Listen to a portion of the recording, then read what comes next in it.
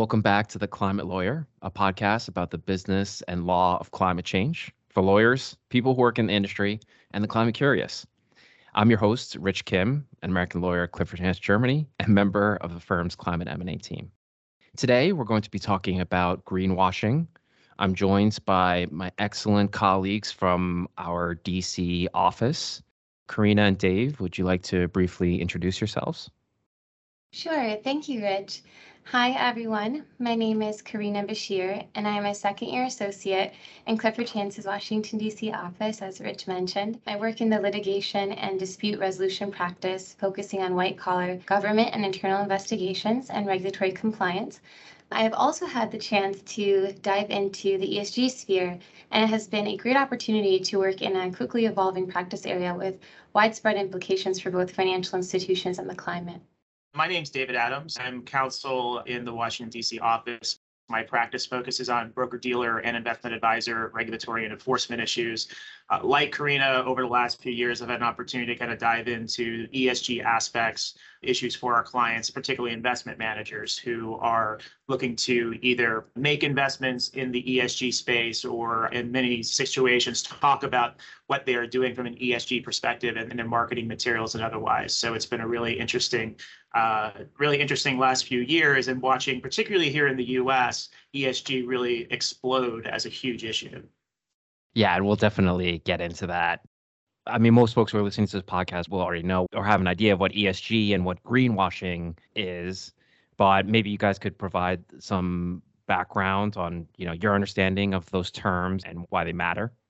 Yeah, absolutely, Rich. So ESG stands for, as I'm sure many of your listeners know, environmental, social, and governance issues, essentially. I think ESG, because it's such a broad concept, I think you're right. You really have to start digging down into individual aspects of the E, the S, and the G to understand what ESG is kind of all about, and really to understand the metrics that underpin it. So from an environmental perspective, we're talking about topics like sustainable land use, energy use, carbon emissions, toxic waste, air and pollution, et cetera.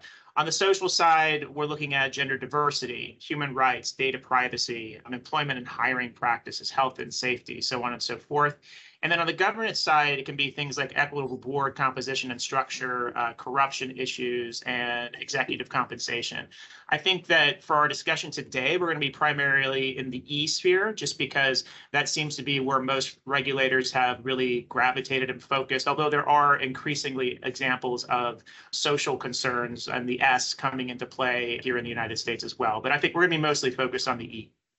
Yeah, I kind of wonder, on the issue specifically, there was this development some weeks ago where Tesla, known as this electric vehicle manufacturer, revolutionized the industry, was dropped from the S&P's ESG index. And while certain other companies, including a large fossil fuel company, still remained in that index.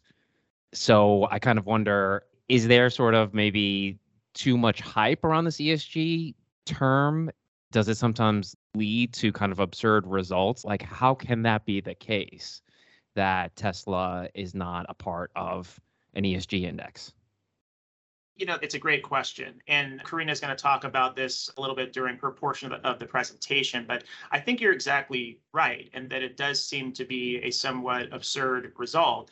I think that ultimately, though, this is part of the push, at least in the United States, for more regulation and more definition around what ESG should mean and how it should be utilized by ratings agencies like S&P and others, just establishing standards that the industry can really abide by, and that, more importantly, investors can understand. I think it's very difficult for an investor to understand why Tesla will suddenly, to the extent they're invested in an ETF or some type of index fund, will suddenly be ripped away and out of their investment, when I think that that's probably not what they anticipated going in, and when they wanted to make environmentally conscious investments. Also, we have this term greenwashing too. Karina, would you want to sort of describe a little bit of what that means? Yeah, sure. So the term greenwashing is the practice of conveying a false impression that a company or product is environmentally friendly, or failing to accurately describe the company's ESG practices. So companies do this because they want to capitalize on the growing demand for environmentally sound products. And of course, as you mentioned, with Tesla, that there is growing concern regarding increased investor consideration of ESG factors, as well as the potential impact of ESG rating agencies on investment and capital. It's actually such a great point that you're making, that there's sort of a motive behind greenwashing where it's sort of helping to improve a company's image or helping to sort of contribute to their bottom line, helping to maybe acquire talents, or, it seems like there's a lot of incentives behind or temptation around trying to greenwash. Let's get into this a bit more. What kind of developments have you guys seen in, with respect to ESG or greenwashing? As you noted, there is this great temptation for companies to greenwash because of the growing concern on climate change in general globally. So the Biden administration is also on board with that and has had a major focus on climate change. So Biden has issued several executive orders directing federal agencies to implement ESG-related practices. For example, in May 2021, President Biden issued an executive order on climate-related financial risk that highlighted the growing physical and transition risks of climate change on the U.S. economy, on workers and families, and called on the federal government to take concrete steps to mitigate these risks. And in addition to that, the administration announced its plan to spend $2 trillion over 4 years to significantly escalate the use of clean energy in the transportation, electricity, and building sectors. And the plan is part of a suite of sweeping proposals actually designed to create economic opportunities and strengthen infrastructure while also tackling climate change as a focus. In addition to that, we see developments with the Securities and Exchange Commission, the SEC, with their development of the ESG task force in March 2021. The initial focus of this task force was to identify any material gaps or misstatements in issuers' disclosure of climate risks under existing commission rules. And the task force has only become increasingly active, in fact, issuing its first enforcement action very recently, last month. In addition to that, we have in April 2021, the SEC's Division of Examinations issued a risk alert regarding the lack of standardized and precise ESG definitions in connection with an increasing number of ESG-related investment products and financial services. And in March 22, we see the proposed rule for public company reporting. So the SEC proposed disclosure requirements that it claims would enhance and standardize the climate-related information that SEC-registered entities provide to investors. So we'll mention this a couple times in the podcast, but right now the standards are not defined clearly, but are in the process of development. So in May 2022, proposed rules for investment company and investment manager ESG disclosures were released. And then actually this month, there was an SEC proposal to expand the scope of the definition of investment advisor, which would impose ESG reporting requirements on providers of ESG indexes like the S&P, as well as model portfolio providers and pricing services. So, as you can see, based on the trend from the initial development of the task force in March 2021, the net is being cast wider and wider. So right now, clients who may not be specifically noted within the scope today may be tomorrow. So it's definitely important for them to be aware of developments in the space. I mean, basically, a lot of what you're saying is that this kind of concept around ESG and that this concern around greenwashing is essentially also driving a lot of governmental action, right? That the kind of animus behind ESG is kind of driving, like you were saying, the executive orders that Biden has recently issued, also like items that, well, the Department of Energy is doing, or that are kind of further to the bipartisan infrastructure bill that was passed. And this concern around greenwashing is also kind of what the SEC has in mind, that, well, there are certain disclosures that companies are making now on a voluntary basis. There are kind of ESG linked indexes. And I guess, like we were saying before, the SEC is pretty intent on standardization here and transparency and trying to have, basic rules around what we mean when we're saying ESG? Yeah, definitely. And, right now, as these rules are in development, many regulators are actually looking to existing standards to inform the rules that they're seeking to implement. And at CC, when we've been, in the process of diving deeper into the space, we also use these resources to understand and kind of try to see what's coming down the pipeline. So specifically, the Task Force on Climate-Related Financial Disclosures, the TCFD, and the Sustainability Accounting Standards Board, SASB, are examples of the type of foundational sources that the SEC is using, as well as other, these ESG reporting agencies. Many are looking towards these two foundational sources. And examples of the type of disclosures include, as I think Dave mentioned in the beginning, goals to achieve net zero emissions with a focus on scope 1, 2, and 3 GHG emissions, as well as potential risks resulting from global warming. So they mention acute risks, such as increased frequency and severity of extreme weather events, like wildfires, floods, and hurricanes, in addition to requests for disclosure on chronic risks. So how would weather patterns, temperature increases, and rising sea levels impact the disclosing entity? So and those are just a few examples. I mean, the SEC rule, the recent rule proposals, it was like a 500-page document. A lot to cover there, definitely. I mean, we could do a whole podcast on these sort of things, right? Maybe, just to back up a little bit, when you're mentioning, like, for example, scope 1, scope 2, and scope 3 emissions, could you maybe provide a little background on what that entails when disclosures are made around that? Yeah, sure. So when we're talking about scope 1, scope 2, and scope 3 emissions, we're talking about various sources of emissions. Scope 1 would be the company's own emissions that it's putting out on a daily basis. Scope 2 could be emissions from service providers that the company is using. When I say that, I mean how much energy is the company using on an annual basis. And then scope 3, I think, is probably the most controversial, certainly in the United States.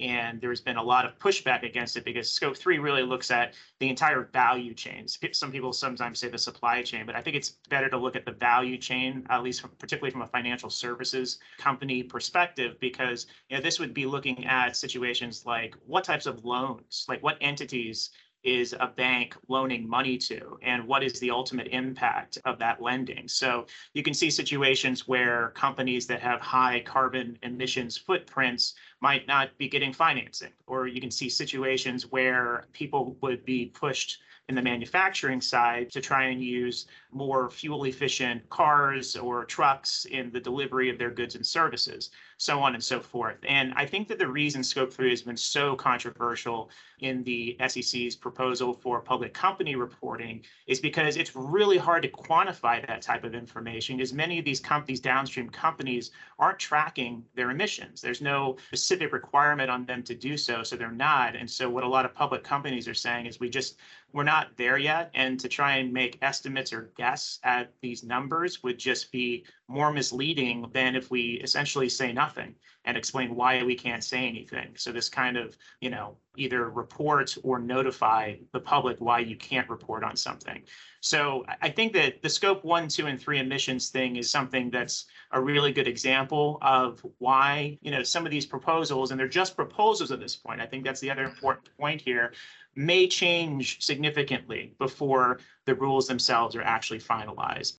I think just to kind of give a flavor of like what issues are at play here. And, we're not only examining this, of course, from a legal perspective, but there's, also a role for technology, for example, that, I know in the calculation of scope 3 emissions, for example, there's like lots of companies now that are entering in this space to, help to calculate what are your emissions across these 3 different categories. It feels like there's quite a lot that's going into carbon accounting.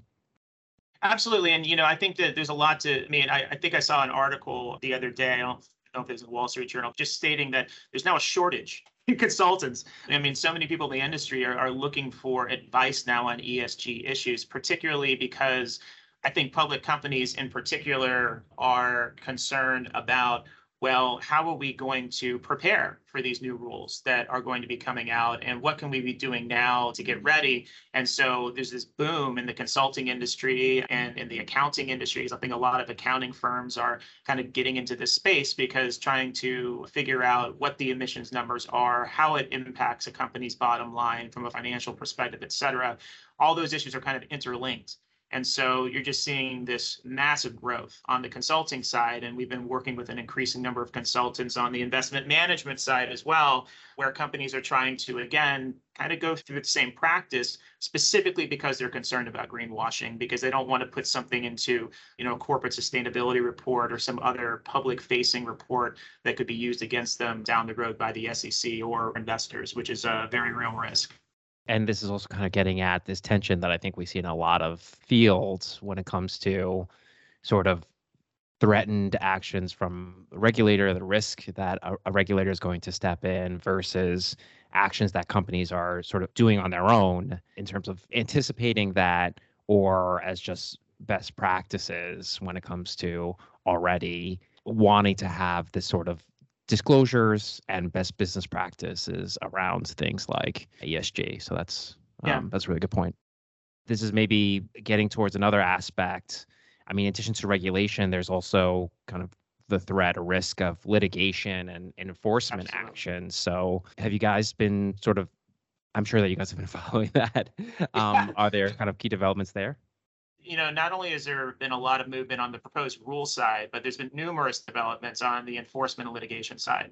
And this ties in, interestingly, to a point you were just making about companies that are kind of voluntarily trying to take steps to bring them to really take ESG considerations into kind of to heart and to act on those and do things voluntarily. Sometimes wanting to do the right thing can land you in hot water, so to speak, with like the SEC or somebody else, because many of our investment management clients, for example, are members of the UN Principles for Responsible Investment or signatories of the UN PRI. And the SEC has also stated that when their examiners come into investment managers, they are actually going to be looking at the filings that people make as a condition of being a signatory with the UNPRI and representations that are made about, environmental, social, and governance issues within those filings, and comparing that to their actual policies and procedures of what they're actually doing. So it's a situation where even when you think you're doing something voluntarily, like a corporate sustainability report or CSR that you're putting up on your website, you need to be thinking about it from a regulatory and enforcement perspective. And I think there's a really good example kind of where you can land in hot water, so to speak, dealing with a recent, April 2022 SEC enforcement action. It's actually litigation, I should say, which is slightly different. Many times what the SEC does is they'll bring an enforcement action and it'll be settled through a settlement order. Here, the negotiations clearly wrote down. And so now we're the SEC in a full litigation mode. And the allegations relate to a Brazilian mining company that allegedly made false and misleading claims about the safety of its dams prior to the collapse of one of its dams in January of 2019 that caused pretty significant environmental damage, loss of life, et cetera. And the SEC is pointing to those types of voluntary reports, corporate sustainability reports, and things and public filings that this company put up for an annual or quarterly basis, or just kind of reporting on its operations, where the SEC alleges that the company was saying it was doing more from a safety perspective than it actually was. And the other interesting thing about this case is that the SEC litigation is coming on the heels of private litigation, where the private litigants made certain arguments and they were able to avoid summary judgment in kind of the early stages of the case. And now the SEC is looking to those arguments and adopting some of them in connection with pursuing its own investigation and case against the company. So it really illustrates this sort of double threat of not only a private litigation, but also of an SEC litigation or enforcement action thereafter. And I think that's something that a lot of companies are starting to pay a lot of attention to, just not even just from a cost perspective of defending it, but just from a reputational perspective of what it could mean. And one other question that we get a lot of times is, well, wait, this company that's the subject of the litigation, it's not even a U.S. company. It's offshore. It's operating well outside the U.S. jurisdiction. So what's even the hook? And I think that it's important for companies to realize that, there are things called, I'm sure many of your listeners are familiar with these, but American Depository Receipts, or ADRs, refers to negotiable certificates that will be issued by a U.S. depository bank, and they represent a specific number of a non-U.S. company's shares, usually like a 1-to-1 ratio. And the fact that those shares are in the U.S. and being traded, and there's a couple different factors, but the bottom line is the fact that those shares are in the U.S. being traded by U.S. investors gives the SEC an avenue to go after a non-U.S. company for its disclosures, because U.S. investors could be harmed by owning these ADRs if there's a significant loss in the value of a company. So it's something that I think a lot of large financial institutions and public companies outside the United States are paying even more attention to now on the ESG fronts for potential liability reasons. Thanks, Dave. That's super helpful background. But I kind of just wonder, does this case represent almost like a high watermark in a way? Like it's almost like a clearer instance, when there's certain statements that this company is making around its safety practices, and then a dam breaks and people die, and that there's real kind of harm inflicted, then it's kind of a clear case. I mean, it's catastrophic, right? But then you were mentioning before, too, that it's like, well, the SEC is really focusing on statements where companies are making where they're not really following these practices, right? And so I just wonder if it's like, well, this case that you're mentioning, it's really just like the SEC just getting started in a way. That's right, because SEC and even private litigants to an extent are going to start with the splashier cases, right? The cases where there's a more clear indication of wrongdoing. But the SEC did recently bring its first enforcement action against a U.S. company. This was in a settled context relating to just general misstatements about the extent to which the company was describing its ESG practice and whether or not it was actually pre-screening investments in the way that it said it was. And that's kind of a much more maybe nuanced type of an issue on the screening side, and what a company's doing internally to screen investments and how specifically that's depicted in its external communications. And so in that case, again, is a pure SEC enforcement action. I'm not aware yet of private litigation on that side, but it's possible that there could end up being some. But at the end of the day, I think companies really need to be taking a whole of the company approach to ESG issues and really making sure that they've got the policies and procedures in place. They have these supervisory procedures and supervisory personnel in place to really be keeping tight reins on what they're saying publicly about their ESG practices, so that it doesn't come back to bite them, or as we've seen with a lot of whistleblowers, we've got some NGOs now that will file complaints with the SEC, specifically in an attempt to get a company in trouble and in an attempt to publicly pressure that company to do something different, and or have the SEC kind of play an assisting role in taking action against a company for alleged misrepresentation. So the climate's getting increasingly hot, I think, for a lot of public companies, investment managers, really anyone who's trying to do anything in the ESG space. But then just to go back to that case, so that case that you're mentioning is where a financial services company setting up funds and investments that were, ESG linked, but then the SEC is now had a enforcement action that has since been settled where they were saying that there were material misstatements and omissions. Financial services company was sort of advertising these ESG investments. Yeah, that's right. I mean, to give an example kind of disassociated from that matter, I mean, we have clients sometimes who are in the process, many clients who are in the process of developing their ESG programs internally. And so Fund 1 may not have made ESG related investments or not use the same criteria, whereas Fund 2 is now going to be heavily focused on ESG, apply pre-screening of investments with very sort of high ESG standards. And so companies can get in trouble, for example, where they don't delineate between Fund 1 and Fund 2, and they just kind of make a broad statement about what they are doing now, but what they maybe didn't do for a legacy fund, in the sense that, well, now if they go out and say, well, we pre-screen all of our investments prior to making the investment, but they didn't do it for Fund 1, they do it for Fund 2, the SEC can make an argument this is greenwashing. You're not being clear with people that, yes, for the current fund that people are coming into, that it is the case that you are doing the pre-screening, but for that prior fund, you weren't, and you're really suggesting that you did. And so that's the type of issue that, it's all about the wording, word choice, and being just incredibly precise about what a company does and doesn't do. As you were describing this, I couldn't help but think about like almost an analogy to the financial crisis and the Great Recession, where, as a result of the crisis and a lot of these kind of very opaque instruments suddenly causing a ton of losses for investors, there was a fair amount of litigation around this, right? Where basically the concern was that a lot of these instruments were not clear in the amount of risk that they entailed, being, linked to very risky assets and having kind of these very complicated ways of then resulting in huge losses when those risky assets kind of went bust. And I almost wonder if the kind of enforcement or thinking here is sort of analogous in a way where, it's just really so opaque how these decisions around what's ESG or not are being arrived at.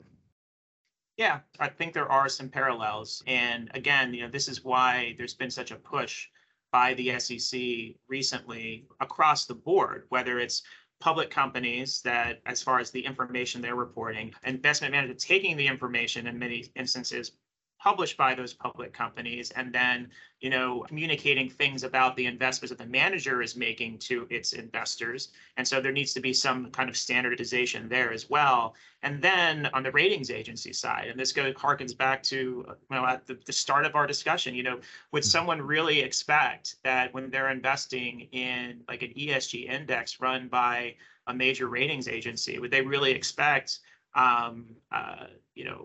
there needs to be standardization and kind of and that's what the SEC is really pushing for. I don't know if it's going to be as kind of intense as the taxonomy and what we see over in the EU, but the SEC is certainly pushing for something that at least brings some sort of order to the space, so to speak, and particularly on the environmental side. Given the focus on ESG in the US and around the world, what like risk mitigation steps would you guys recommend to clients so they can protect themselves from litigation or potential enforcement actions or, otherwise when it comes to ESG matters?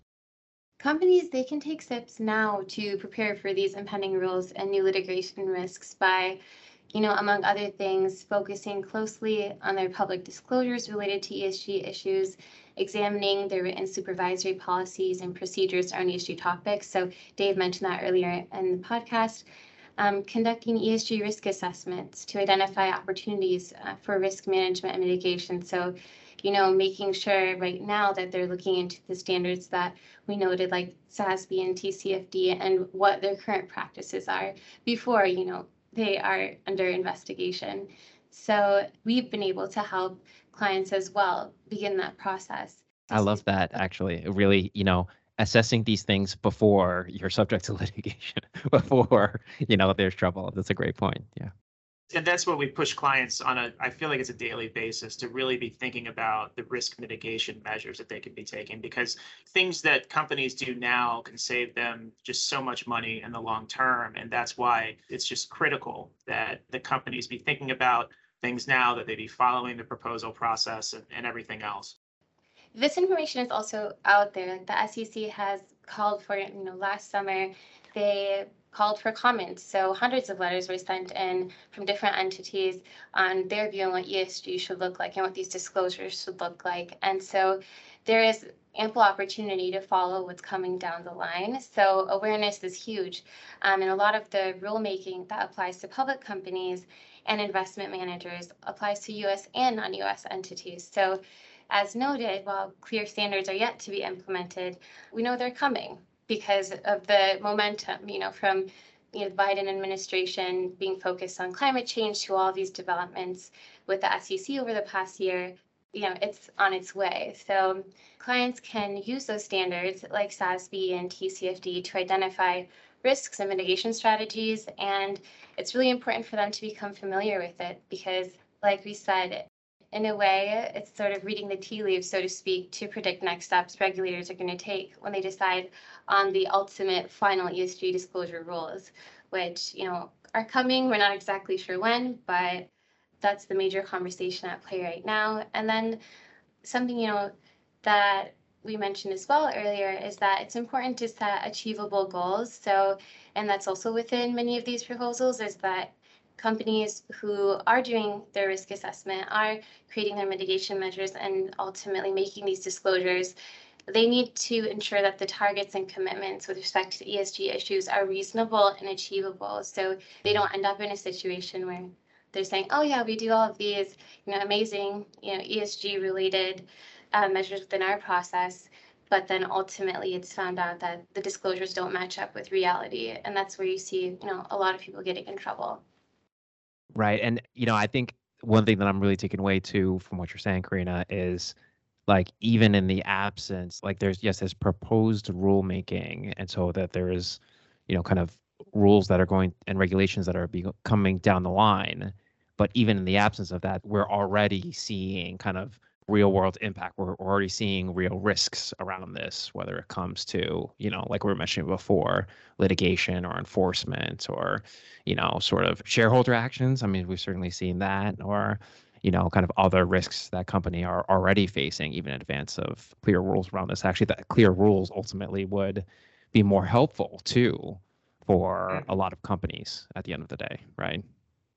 Yeah, definitely. I think, that's why right now the conversation is so focused on what are those rules going to be. And so many comment letters are said in that we actually, wrote an article trying to synthesize what the main points of that were, because everyone is trying to figure out what are the standards, and there's so many sides to that analysis. But like you said, right now there are still investigations taking place simply due to claims made to investors that may not align with the investment bank or entity's ESG investment practices. So that's why it's so important that, one, that clients stay aware of what's happening with the SEC, what's the TCFD saying, what's SASB saying. And then in addition to that, when they decide to issue their own statements, they need to make sure that it actually aligns with what they're doing, because based on that alone, trouble could be coming down the line.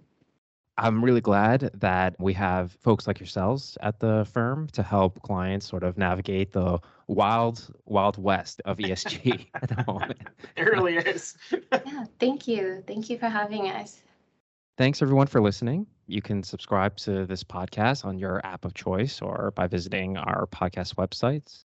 You can email any questions or feedback, as always, to richard.kim@cliffordchance.com. Please follow Clifford Chance on LinkedIn.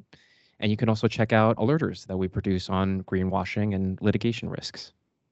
Thanks a lot, everyone. The content of this podcast does not constitute legal advice and should not be relied upon as such. Specific legal advice about your specific circumstances should always be sought separately before taking any action.